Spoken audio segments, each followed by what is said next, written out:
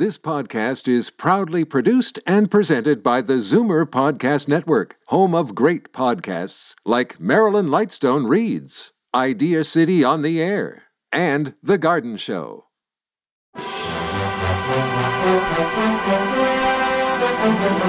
It's Zoomer Radio's Theater of the Mind with Frank Proctor.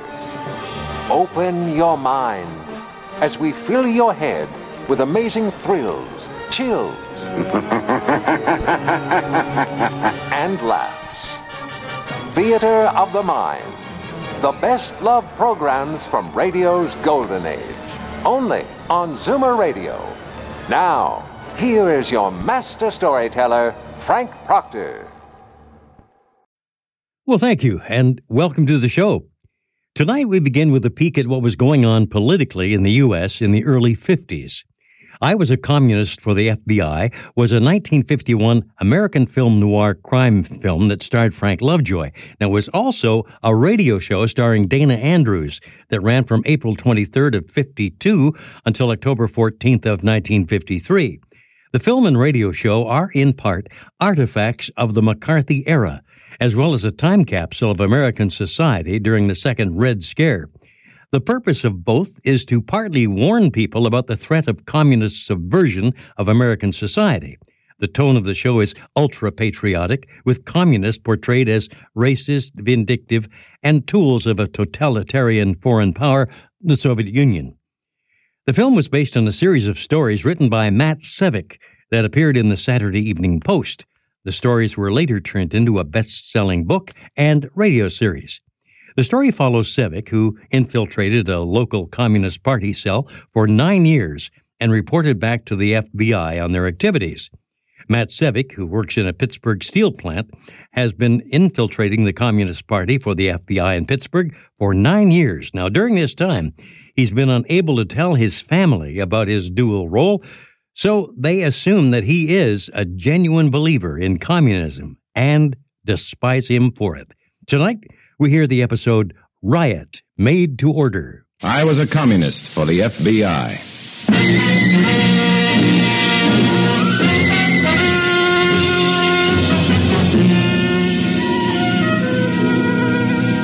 Starring Dana Andrews in an exciting tale of danger and espionage. I was a communist for the FBI.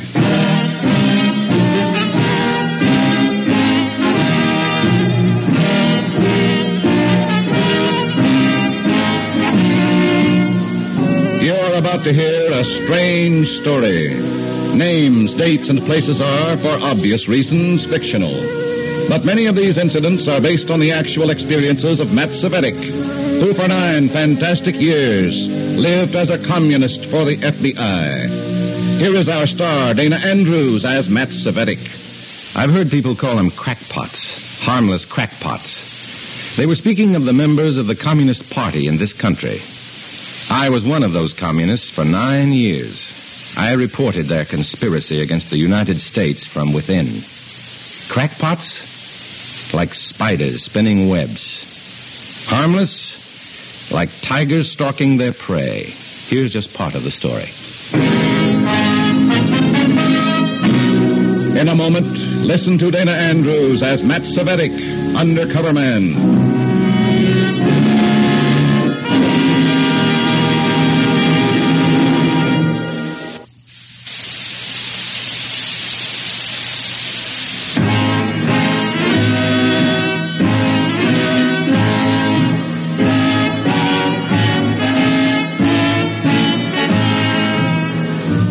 Here is Dana Andrews as Matt Sevick, Undercover Man.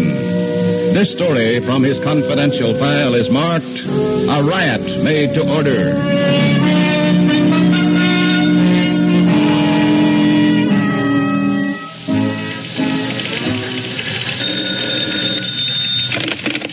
Hello? Matt Sevick. Speaking. Anton Drexel. Yes? You sound surprised. You were told that I would contact you. Well, that's right. It's just that here at work this time of day, I'm at the Regent Hotel, room 406. I have matters to discuss with you. When? Right now.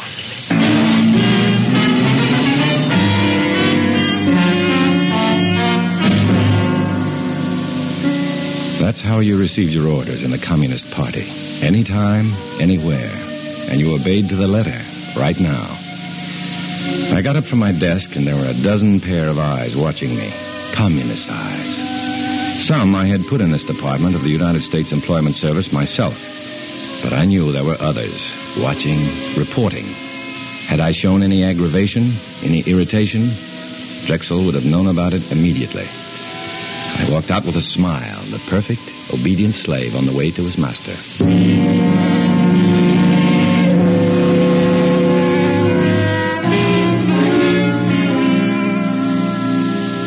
Anton Drexel, small but muscular, intelligent, dark-featured. He had come from New York, a high party functionary. He didn't bother shaking hands. He came right to the point. Comrade Savetic. Comrade Drexel. You are satisfied that I am Drexel? I'm satisfied. You've never seen me before. You are too easily satisfied. Comrade Adams told me you would contact me. You did. That's good enough for me. The party isn't in the habit of making mistakes like that. Neither is the FBI. What do you want me to do, comrade? Throw you on the floor? Search you? Check your fingerprints? Wait for word from Moscow? What do you want? You have a temper, Comrade Savetic. I don't like talk about the FBI. You agree that we must be as careful as they are? Any party member knows that. What mistake did I make? You made none. I didn't accuse you of any. I'm sorry. I was wrong. Sit down, Comrade Savetic. Thanks. What I have to say is greatest importance. Go ahead. Our leaders feel it's time for us to have publicity. Sympathetic publicity in the capitalistic newspapers of this country. That's clear. Yes, comrade. A large meeting of the party members will be held in the hall 2 nights from now. It will be attended by the rank and file. Comrade Adams has the responsibility of filling the hall. I see. At a signal, the meeting will be raided by the pickets outside. There will be a riot. Comrade Grotzinov and a sound truck will set off the riot. A question, comrade. Yes. We've had many such meetings before, and none was ever picketed. Where will they come from this time? The Kargas Manufacturing Company nearby. Our comrades in the plant have done their work well. They cry, "Stop the commie rats before they take over the country." Those stupid workers are filled with patriotism. They'll turn out by the hundreds. The riot cannot fail. And after the riot, we blame the fascist police, the citizen Gestapo who interfered with our rights of free speech and free assembly. Exactly. Our comrades become martyrs. Others will rally to our cause in sympathy. Why do you tell me this, comrade? Everything is arranged. There's nothing for me. Oh, on the contrary. Everything depends upon you. You are responsible for the boys of the Control Commission, Comrade Savetic. They will mingle with the pickets, inciting them. At the signal, they will lead them into the hall. This riot cannot fail. But our own comrades in the hall, unarmed, they might be killed. Should anything so unfortunate occur, it will be to their glory to die serving the party. You are under orders, Comrade Savetic. I shall execute my orders, Comrade Drexel. Anything more? You'll have help in your assignment. Comrade Franz will assist you. I don't need any help for this. I've done it before by myself, and besides, I don't... Do you object, Comrade? I'm sorry, comrade. The party knows best. Will that be all? I shall be at that meeting. Good day, Comrade Savetic.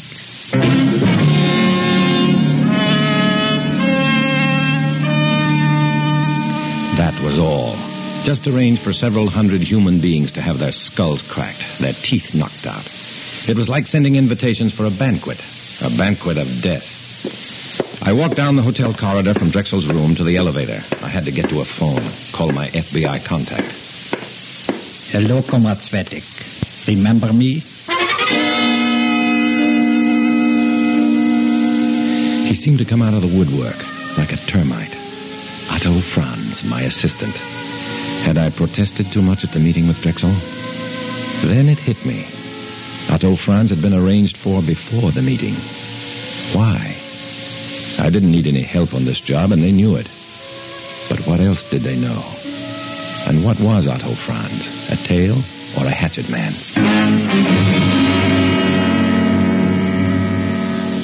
Hello, Otto. Comrade Otto to you, Svetic.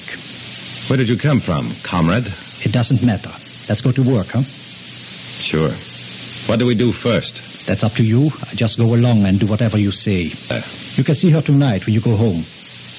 Look, comrade, you can follow me wherever I go. Those are your orders. But you're not telling me where I can go. Those are my orders.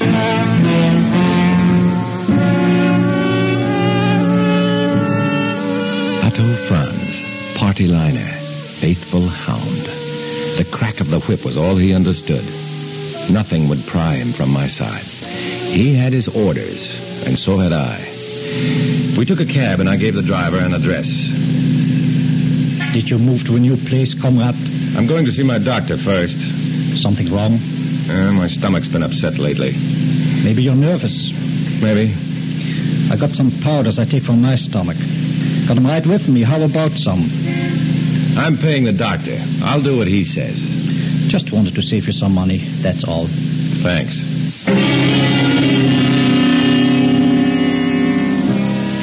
He stayed with me like a headache, right into the doctor's waiting room. When the doctor was ready to see me, I knew he wanted to follow, but he didn't quite have the nerve. I told Doc I wanted to find out how my mother was, and he told me in 2 words. Not good. I asked if I could use his phone. He nodded and went into his laboratory. So far, I was getting all the breaks.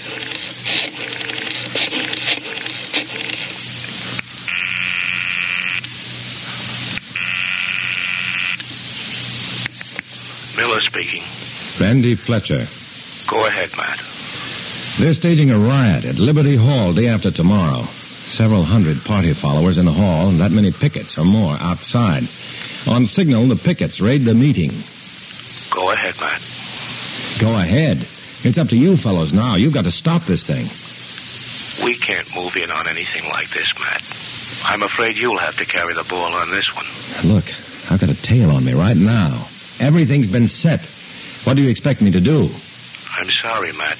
But this is your... Yeah, I know. It's my baby.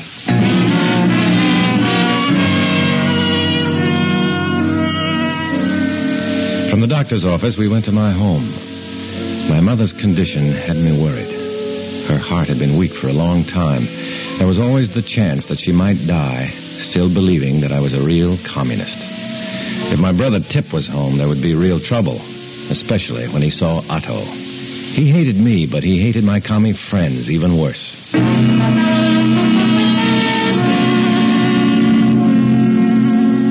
wasn't there. I almost felt good. The little breaks were coming my way, but I needed a big one, real big. Otto showed a rare streak of decency. Your mother upstairs, comrade? In bed. I'll wait here in the parlor. You go up and see her. But don't take too long. We got work to do, remember? I remember, comrade.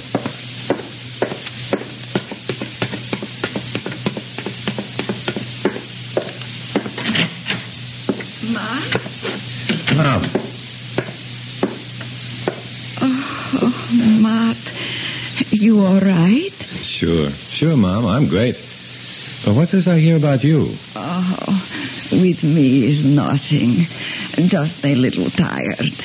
You the one I worry about, Matt.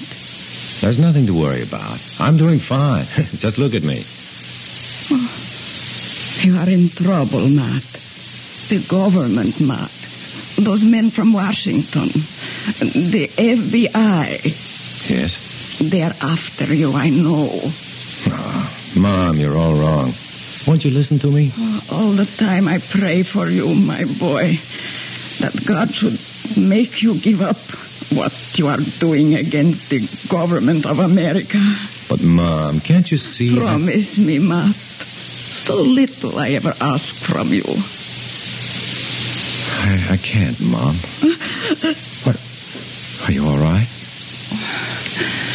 It don't matter no more. How can I be all right when against the United States one of my boys is working? Look, Mom, I got to run along now. Next time, I want to see you up and around and baking a cake. You hear? Still, I pray for you, Matt, that God should take care of you. You are still my boy. And the mother can't forget.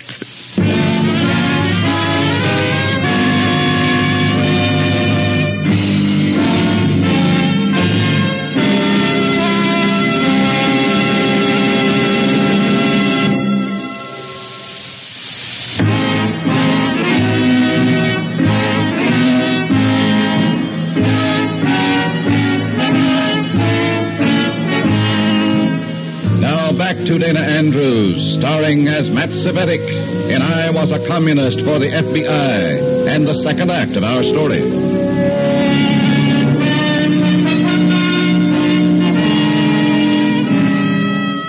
Otto stayed with me the next 2 days. He never let me out of his sight. We took a hotel room because I told him my mother was too ill and I didn't want to bother her at home. Why was I given this insignificant job and a guard? Did they suspect I might sabotage their riot if I had a chance? In 2 days, I hadn't been able to think of a single plan.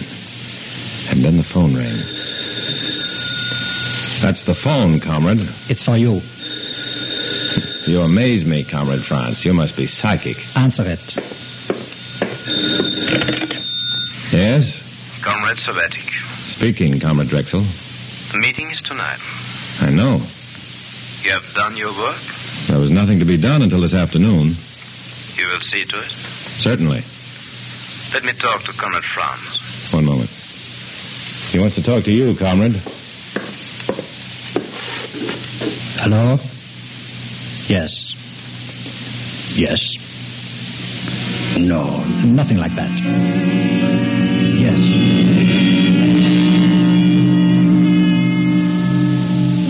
Drexel knew where to call. I hadn't told him, and Otto was with me every moment. Were they watching both of us? Or had Otto somehow given me the slip? I shuddered. One mistake was all you ever made in a spot like this. Your first and last. He was watching me, still talking at the phone. Yes, comrade. Right.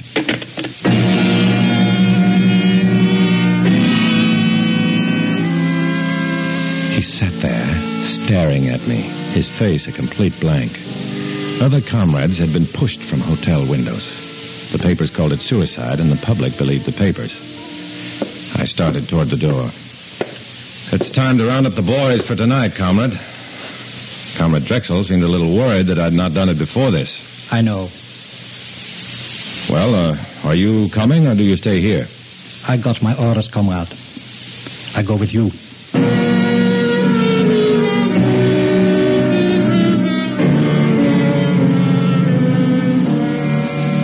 The goon squad I picked for this job was just like all the others, maybe a little more so. Muscle men, powerful guys, and deadly. We met them in the back room of a cheap restaurant, 24 of them, maybe a few more. Okay, comrades, let's have it quiet. You'll gather tonight at 8 o'clock in the street in front of Liberty Hall. Pickets from the Cargus Company will be on hand before you get there. Wear your regular street clothes so as to look just like the other pickets. Mix with them, but stay away from each other. And get this, no guns. I'm going to say that again. No guns. You can use brass knucks, lead pipe in a newspaper, or saps. You've got plenty to work with, but no guns. A comrade in a sound truck will be yelling for a peaceful picketing with no violence. It's your job to make the pickets forget him and raid the meeting and start the riot. Okay, that's all. Nice work, comrade. Thanks. Comrade Drexel will be pleased.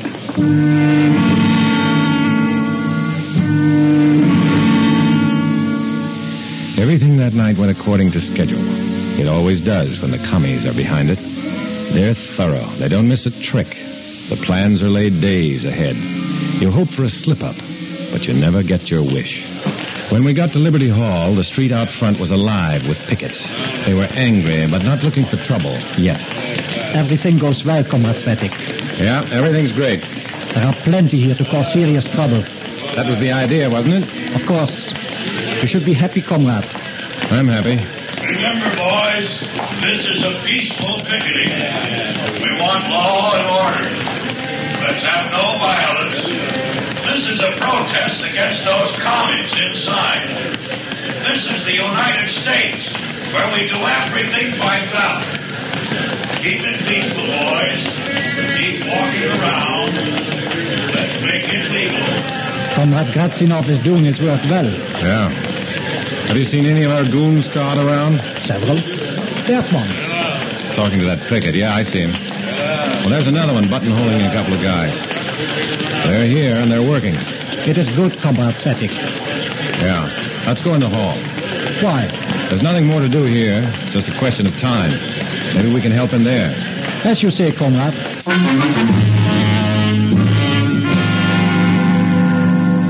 Inside the hall, everything was proceeding according to schedule. There wasn't an empty chair in the place. It was like a sheep pen, with Comrade Adams, the ringleader, on the stage leading them to slaughter. And there you have an example, comrades, of this freedom America boasts. Right outside these doors, a mob of pickets, the fascist police of the United States, are protesting our right of free assembly. That's why we are here tonight, to protest this wanton usurpation of our rights, to demand what our forefathers... The party line, the same old hogwash. And they believed every word of it. Then I heard the crowd outside getting nastier. It was almost time for my goons to lead them in. I began to sweat. There must be something I could do. There must. And then a wild idea hit me. I turned to Otto. Comrade France, lock the front doors. Are you crazy? Do what I say. But why? You sap. If a mob walks in through an open door, they're liable to start talking things over. Make them break down a door and there's no talk, just violence. That's a smart idea, Comrade. I'll do it. Locking the doors was just a stall for time. I wanted to get at the automatic sprinkling system, backstage. I got there just in time to meet Drexel and Adams and the rest of the big shots on their way out the back door. They weren't risking their skins. Congratulations, Comrade Svetik. You've done your work well. We shall meet in my hotel room as soon as this is over. Comrade Adams and I go. Come along, Svetik. We've set the fuse, now let her blow. I'll wait for Comrade France. He's out front. Good. Make it soon. I was standing right next to a wall ladder. It led up into the rafters, and from there I could reach one of the valves of the sprinkling system and melt off the protective wax cap. I started up the ladder, and I saw Otto coming back. I jumped down. He hadn't seen me. Your idea works, Comrade. Listen to them. They're like wild beasts outside. Good work, comrade. When those doors break, hundreds will be hurt.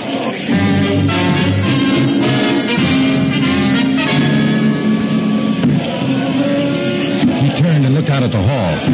I gave him the heel of my hand at the base of his neck. He went down in a heap and stayed there. I shinned up the ladder and held my lighter under the valve. No one saw me. The commies inside were panicked. They didn't know what to do next. The pickets were stopped at the door, but it wouldn't be for long. I heard the door go. I heard the pickets crash through. I had to stop this somehow. Lives depended on it. I broke out into a sweat. Would that valve never melt? I held the flame closer. And then the valve melted. The water rushed through the pipes and it rained all over the hall. A hard, cooling, steady rain that could put out fires. A rain that could put out a riot. I came down the ladder. Otto was still on the floor.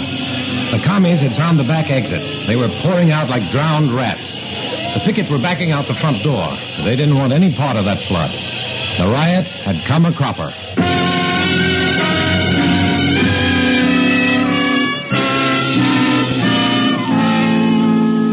Comrade Drexel was waiting for me in his hotel room, but I had to make one stop before that, a crummy little gym on Denton Street. I knew the owner, Mac, a hulking, punch-drunk ex-pug. He knew me slightly. He never asked questions. When you can't think anymore, there's nothing to ask about. Listen, Mac, I haven't got time to argue. It's a matter of life and death. I want you to go over my face, and go over it good. With gloves, huh? No gloves. Bare fists. I gotta look like I was really beat up. Blood, too? Yeah. Everything I'd get if 4 or 5 guys jumped me. Well, it might hurt you. I told you this is a matter of life or death. Now go ahead. Well, okay. Just as a favor. No hard feelings. No hard feelings.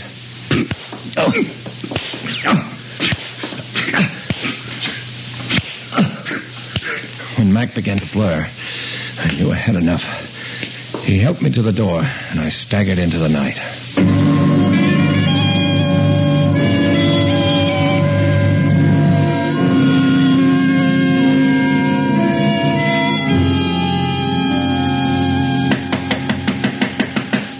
Come in. Savetic. There he is. He slugged me and turned on the water. Silence. What happened, comrade? Well, they slugged Franz first, and they jumped at me. I fought them until I passed out. Who were they? 5 of them. I never saw them before. Pickets? Maybe. None of ours, though. They turned on the water? I don't know. I guess so. I was out cold. I tell you, the only guy around me when I got slugged was Svetic. He turned on the water. And then beat myself to a pulp? Is that it, comrade? Unfortunately, Comrade Savetic, suspicion points to you. Okay, so I slugged Otto. I turned on the water, then I beat myself unconscious. If that's the way you want it, that's the way it is. You're acting as a control commission. Okay. I confess everything. Let's get this over with. I've remarked before, Savetic, you have violent temper. Why not? I've done everything I could to make this job a success. And then I'm questioned like a dirty, double-crossing traitor. In the name of the party. What more do you want from me? Take it easy, Savetic. Sure, I'll take it easy. You need a doctor's care, Comrade Savetic. I suggest that you go immediately. The story seems true. Your face is proof of that. But we shall investigate further. Is that all, comrade? That is all. For now.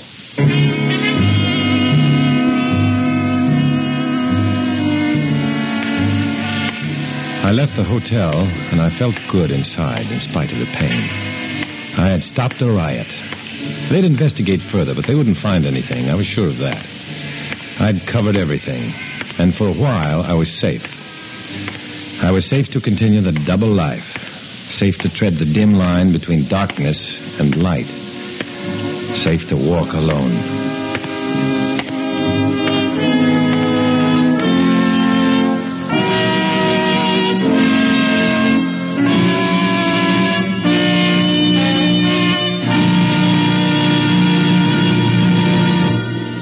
Dana Andrews will return in just a moment.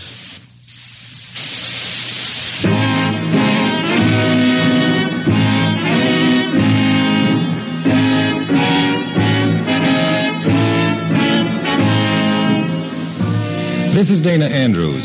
These stories, many of them based upon actual events and happenings in the real-life experiences of Matt Savetic, are brought to you in order that you may be aware of the insidious working from within of the Communist Party.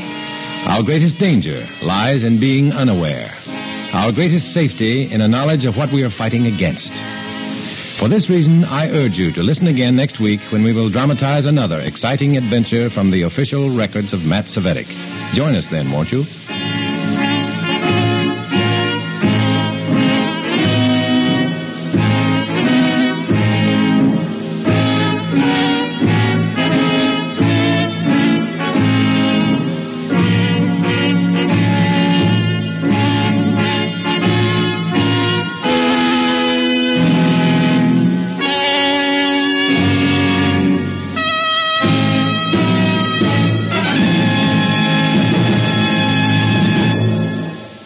Stay tuned for The Bob Hope Show next on Theater of the Mind. Time now for The Bob Hope Show with special guest Lucille Ball. Better break Swan soap, lady. You get a better break. You get a better break. You get a better break with a cake of Swan. From Hollywood, California, Lever Brothers Company, the makers of Swan, bring you the new Bob Hope Swan Show. Well, I swan. Me too. So do I. How about you? With our great singing star, Doris Day, our guest, Lucille Ball, a new singing sensation, Bill Farrell, Irene Ryan, the Four Hits and a Miss, the new Les Brown Band, and yours truly, Hi Averback. We get a better break with Swan. How about you? Yes, how about about you? Who, me? I just got back from a 10,000-mile tour, and we traveled so fast I didn't even have a chance to get a haircut. Say, your hair is long. You said it. When I got off the plane, a reporter came up to me and said, "When are you going to marry Ali Khan?"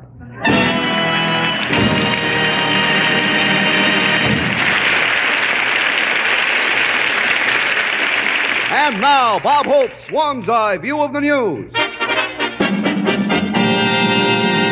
Moscow, Russia. Moscow, Russia. Oh, yes. This week... It's nice to have the right script in your hand. This week, in order to increase the circulation of money and expand business, the Soviet government employed magazines, radios, and billboards in launching a vast advertising campaign in the manner of the American businessman. Yes, sir, the Russians are now advertising just like we do. Imagine a signboard with a big picture of Joe Stalin, and underneath it says, "I'm lovely, I'm engaged, I lux out my mustache in Drano."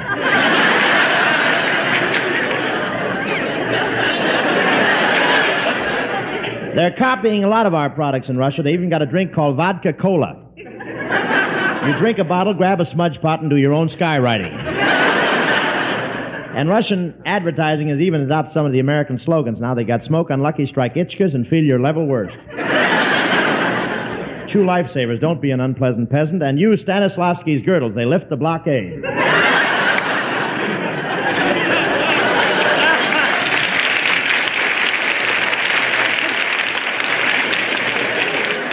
And the Russians have a new car in the market, the Stalin V8. Instead of a bumper in front, it's got a mustache. And underneath the hood, there's no motor, just Molotov on a treadmill. Even though the Russians can buy all sorts of products, they're still not allowed to be too happy. They got a thing called Kremlin candies. There's something like lifesavers, only there's no flavor, no taste, no sugar. Kremlin candies just sit on your tongue and look stupid. Lately, the Soviet government has been copying our methods of making breakfast cereals, too. Of course, the Russians have everything a little mixed up. They've been putting the cereal in the bowl and shooting the people out of guns. They've modernized the political advertising over there, too. The government just started running a new ad. It's a picture of two chairs with a man sitting on one of them and a sign underneath, "Which twin disagreed with Stalin?"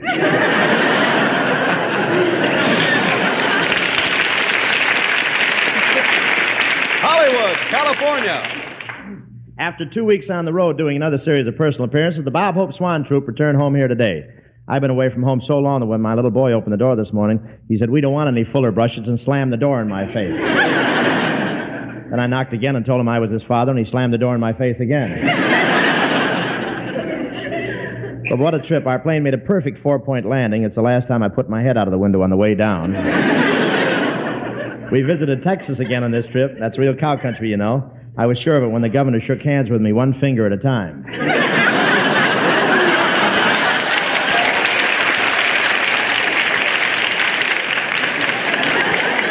And I sure stayed at a lot of hotels on this trip. I now have the only bathroom in Hollywood with towels marked his, hers, and Statler.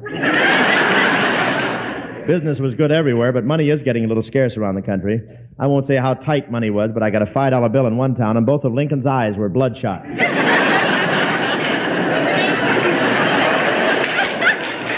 When we arrived in Providence, the band was playing Columbia, the Gem of the Ocean, and an NBC man said, "Egad, have they bought that too?"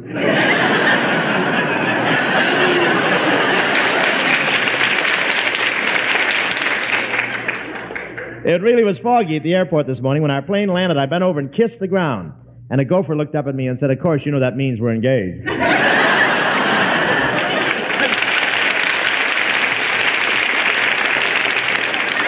From St. Johnsbury, Vermont to San Jose, California, all across the country, Swan wrappers are pouring in to care. Yes, America has opened its heart to the 30 million little children in Europe who need soap, almost as desperately as they need food. Soap helps prevent disease. Nothing fights germs like cleanliness.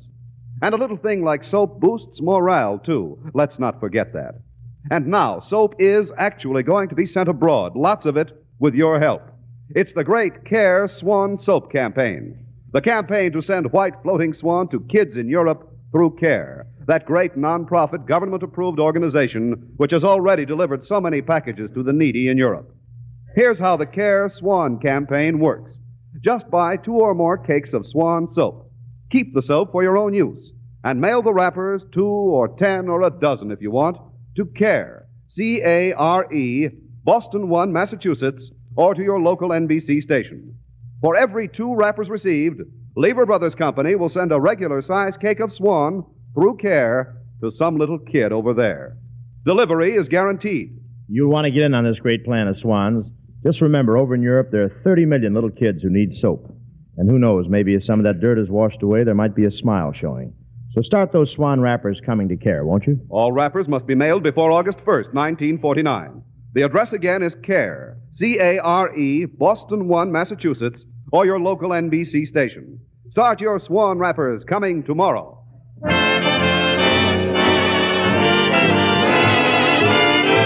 Here's another tune by those Oscar snatchers, Evans and Livingston. Their latest effort written for the Paramount picture, Sorrowful Jones. And who could introduce it better than Doris Day? Stars look down, they seem to say, maybe love is on its way. I'm having a wonderful wish. Time you were here, the town's awake, and so am I. In no mood to just sit by. I'm having a wonderful wish. Time you were here. Couples on the corner, laughing, loving, make me feel so alone. I'd really like to do some loving in a twosome. All my own. Why must they keep the moon so bright? I won't sleep a wink tonight. I'm having a wonderful wish. She's been waiting so long. Time you were here. Couples on the corner, laughing, loving, make me feel so alone. I'd really like to do some loving in a twosome. All my own. Why must they keep the moon so bright? I won't sleep a wink tonight. I'm having a wonderful wish. Been waiting so long. Time you were here, my darling. Time you were here.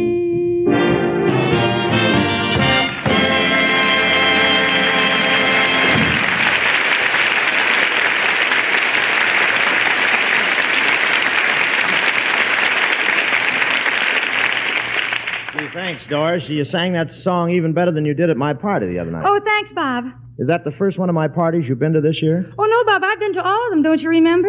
I bought a season ticket, paid $14 for it.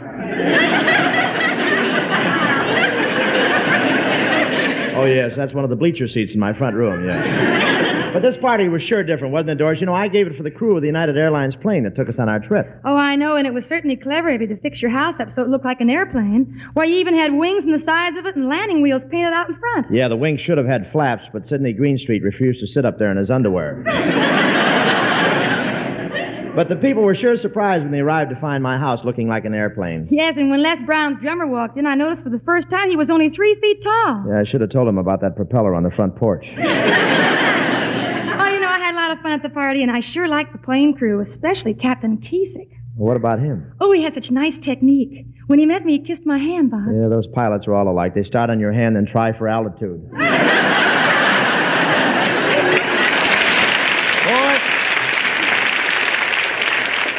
Boy, those aviators really went for that food, didn't they? Yes, what there was of it. Bob, why do you serve such small portions? Were they small? Small. It was bad enough that the steaks were tiny, but when anybody asked for some ketchup, you served it out of a ballpoint pen. And what was that platter of stuff you had in the middle of the table? Nobody could figure out what it was. Yeah, I made that myself. I call it chicken surprise. Surprise? The part I got looked bewildered. Well, the part of the chicken it came from can't see where it's going.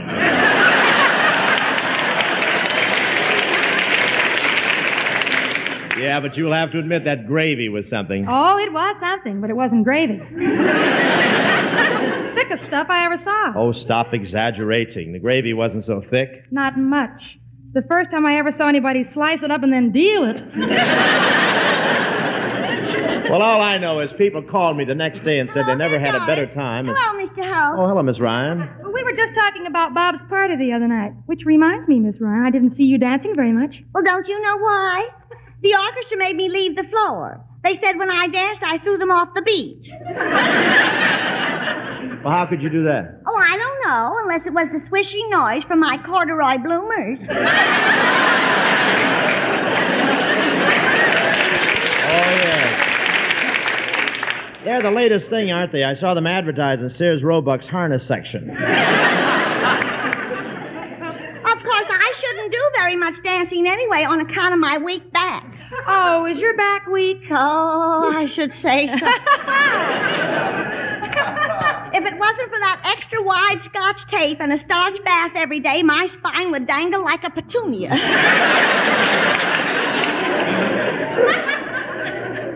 Well, have you seen an osteopath? Yes, and he took an X-ray picture of my spine, and when he developed it, he made 5,000 copies. 5,000 copies? Why? He sold them to the Automobile Club as a new route to Lake Arrowhead.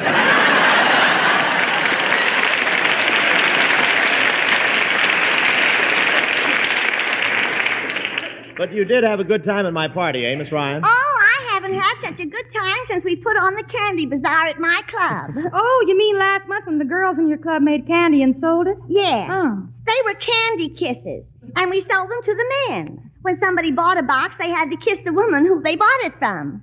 How'd you do? Well, Mrs. Schwartz isn't very good looking, but she sold 75 boxes, and I sold 75 too.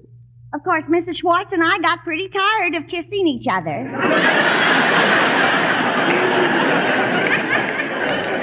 Well, which one is Mrs. Schwartz? Well, she's the one whose husband has a size 3 head. Size 3? Yes, he's got a job as mechanic for the new Buick. He's the only man they could find with a head small enough to stick in those little portholes.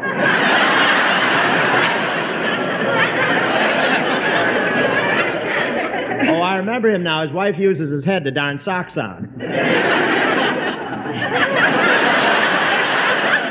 But tell me, Miss Ryan, how old are the other women in your club? Oh, they're all about the same as me. We're at that in-between age.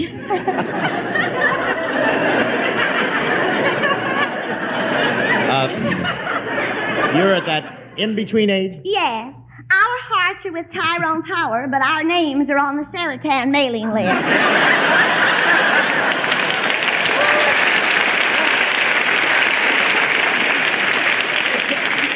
Miss Ryan, I don't like to be personal, but why didn't you ever get married? Well, at one time I used to correspond with a boyfriend, and the romance was going fine until I got serious.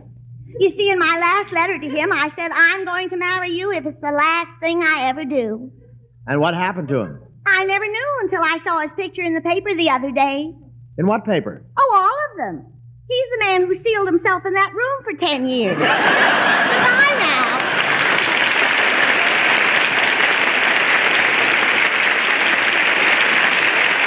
Thank you, Miss Ryan. And now here is Hy Averback to tell you how you can help get Swan soap over to 30 million little kids in Europe. That's right, Bob. It's the CARE Swan Soap campaign, and if everybody in the United States gets behind it, this campaign will get millions of cakes of soap over to those kids who really deserve a break. Well, I know they will, Hy, because America's made up of folks like the neighbors of heroic little Roberta Lee Mason, who pitched in and built her a new house after that fire out in Des Plaines, Illinois. It's an American tradition to help the other fellow when he's down, and those little kids in Europe are down. They need soap. No wonder the Swan wrappers are pouring in. They're coming from the most generous people in the world. Right, Bob, and here's the way the CARE Swan Soap campaign works. Just buy lots of Swan. Keep the soap for your own use. And send the wrappers to CARE, Boston 1, Massachusetts, or to your local NBC station. For every 2 wrappers received, Lever Brothers Company will send 1 regular-size cake of Swan to a needy child in Europe through CARE. Hi, I do hope everybody listening gets in on this CARE Swan campaign. I just think it's wonderful sending soap to those little children in Europe. Well, Doris, it's so easy to help. Remember, just send Swan wrappers, 2 or as many as you want, to CARE, Boston 1, Massachusetts, or to your local NBC station. And all Swan wrappers must be mailed before August 1st. So how about it? Start those Swan wrappers coming tonight. Les Brown and his band opens tonight at the Palladium here in Hollywood. We'll all be there to jump with those musical gypsies. All of us, including Billy Farrell, ladies. I let my heart fall into careless hands. Careless hands that broke my heart in two. You held my dreams like worthless grains of sand. Careless hands don't care when dreams slip through. I brought you joy, and dear, I love you so. But all that sunshine didn't make the roses grow. If you don't change, someday you'll know the sorrow of careless hands that can't hold on to love.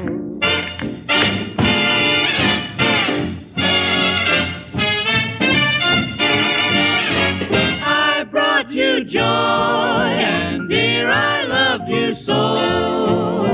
But all that sunshine didn't make the roses grow. If you don't change, someday you'll know the sorrow of careless hands that can't hold on to love. Careless hands that can't hold on to love.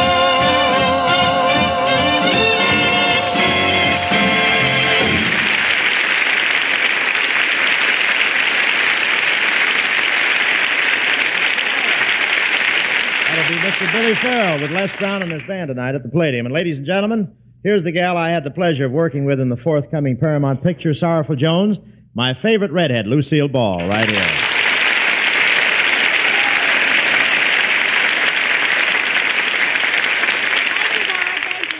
Gee, you're looking lovely tonight, Lucille, and what a hairdo. Oh, you like it, huh? Yeah, if you get together with the boy with the green hair, you'd make a great traffic signal.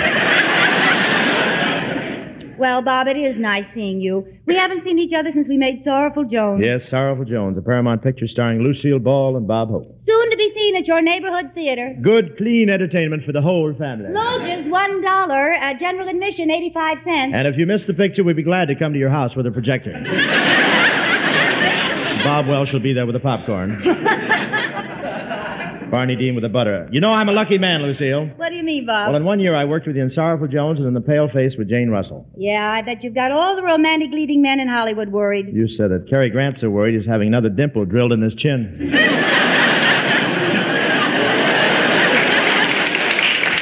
But I loved working with you. You're the first actress that's never made a crack about my nose. Well, your nose never bothered me, Bob. In fact, I appreciated it when I was working at Paramount. What do you mean? It was such an easy place to hang my coat every morning. But you got to admit we had a lot of fun doing the love scenes, Lucille. Oh, I meant to ask you, Bob. In the last scene, where we kissed and I hugged you so tightly, Yes. did I hurt you, honey?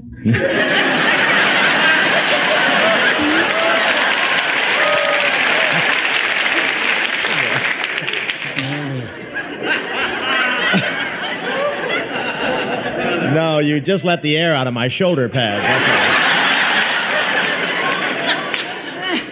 all. Sort of a sympathy laugh. I didn't like that. Goodness. Really, Bob, I hope we get to make another picture together soon. I love working over at Paramount. Every morning, a little old lady would come into my dressing room, sweep up the place, empty the ashtrays, dust the furniture. I was so pleased with the service, I gave her a quarter every morning. That Crosby makes a fortune in tips.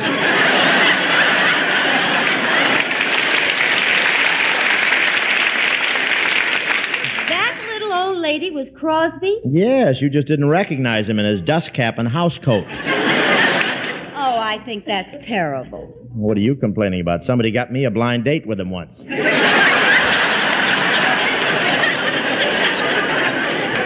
how I felt rolling that lard around. But enough of the mildewed smell torme. How's your... I made quite a production out of that, don't you think? Say, how's your radio show, My Favorite Husband, coming along? You're on that other network, aren't you? You mean CBS? Please, Lucille, that's like singing the Missouri Waltz in Drew Pearson's house. Please.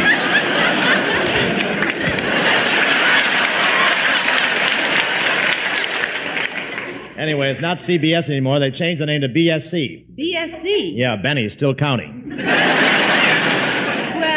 I'm happy over there, Bob, and my show has a Hooper rating of 12. That means, theoretically, that 12 million people listen to me. Oh, that's nothing. I've got a Hooper in 93. 93? Yeah, that's the age of the old lady in Pasadena that listens to me. Tell me, Lucille, what's your show about? Well, it's called My Favorite Husband, and in it, I'm married to a man who never grumbles and who, no matter how bad things get, always has a cheery word. Who's your husband, Gabriel Heater? I wish you could see some of those married couples I saw on my last tour. You'd really have some material. What do you mean? Well, for instance, take that couple in Kentucky.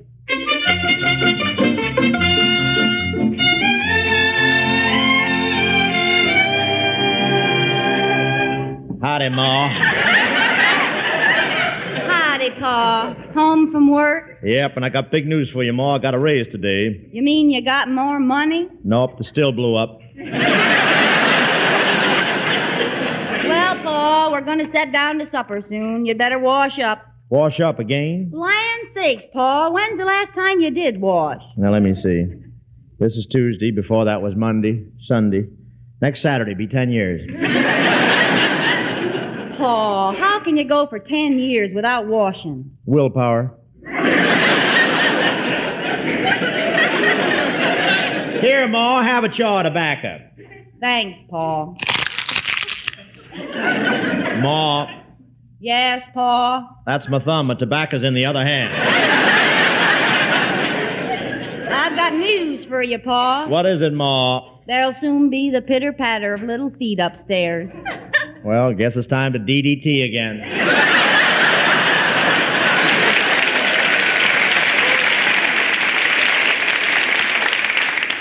Hey, okay, Ma, get the children in the house and we'll eat. All right, I'll get Lem, Clem, Rufus, Walter, Albert, Effie, May, Janie, Betty, Lou, Charles, Cy, Jack, Fred, George, Nellie, Billy, Clarence, Hiram, Helen, and Jean. And I'll get John, Harvey, Cletus, Zeke, Dan, Judy, Joe, Nancy, Carolyn, Bertie, Eleanor, Little Daisy, Sam, Kate, Tom, Abner, and Teddy. Well, that takes care of the twins. Who'll get the single ones?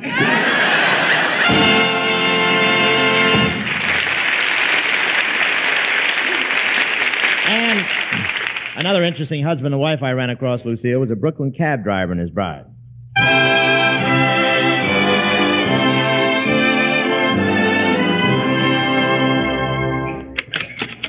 Hey, hi there, Rita. Hello, Allie.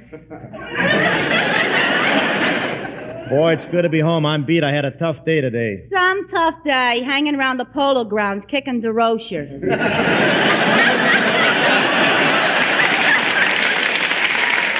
By the way, I got a little surprise for you. I was talking to Mother today. Your mother? Not mother, mother. A mother is a horse. I know. If your old lady hadn't broken her leg, she'd have won as much money as citation. You should talk. Your family's no bargain either. I beg your pardon. My father happened to be a great lawyer. Well, he had to be. Your mother was a pickpocket. Keep quiet. Yeah, shut up. Yeah.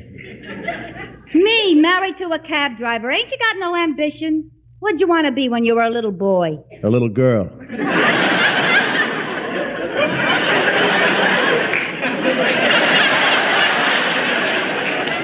A little girl? Yeah, I always wanted a sister.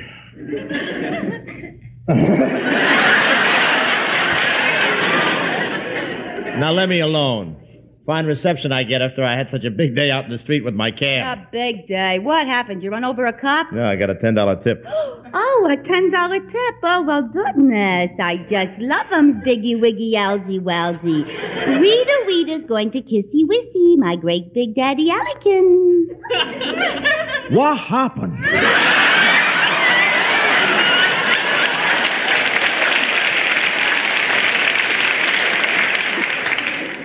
I already blew the 10. I bought a couple of drinks for the boys at the corner saloon. Oh, of all the nerve. You're always down at the saloon. Why don't you drink at home with me? I'd rather see elephants and snakes like the other fellas. That does it, you brute. I'm going home to Mother, and if I leave here, our marriage is through, see? You'll never hear my voice again. You'll never eat another one of my meals again. If I leave here, you'll never see my face again. Now, what do you got to say? Taxi lady?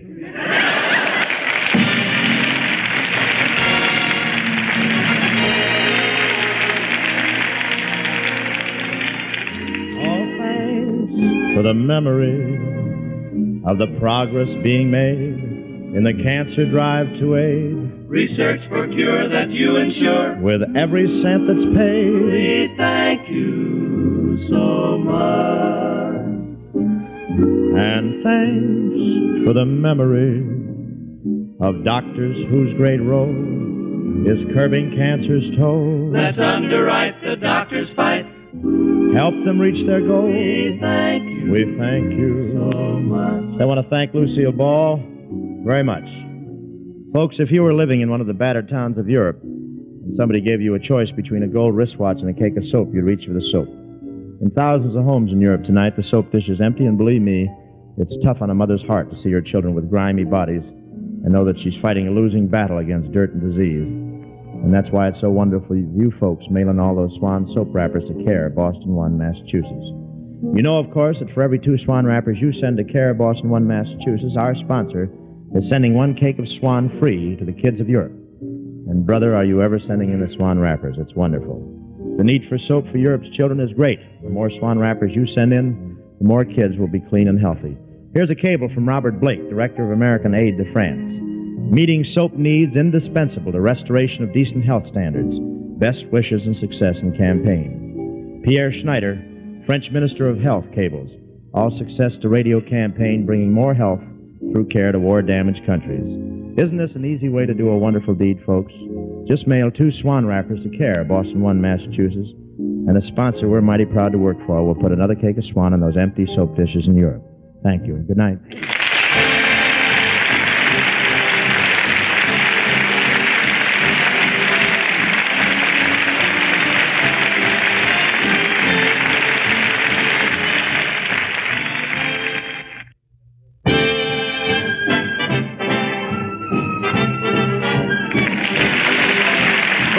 California, the soap that gives you a better break, Swan Soap, another fine product of Lever Brothers Company, has presented the Bob Hope Show with Lucille Ball, Doris Day, Bill Farrell, Irene Ryan, Les Brown and his orchestra, and yours truly, Hi Averback.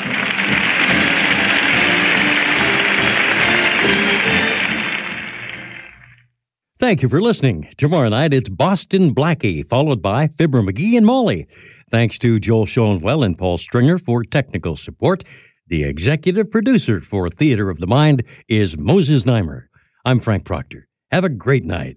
This podcast is proudly produced and presented by the Zoomer Podcast Network, home of great podcasts like Marilyn Lightstone Reads, Idea City on the Air, and The Garden Show.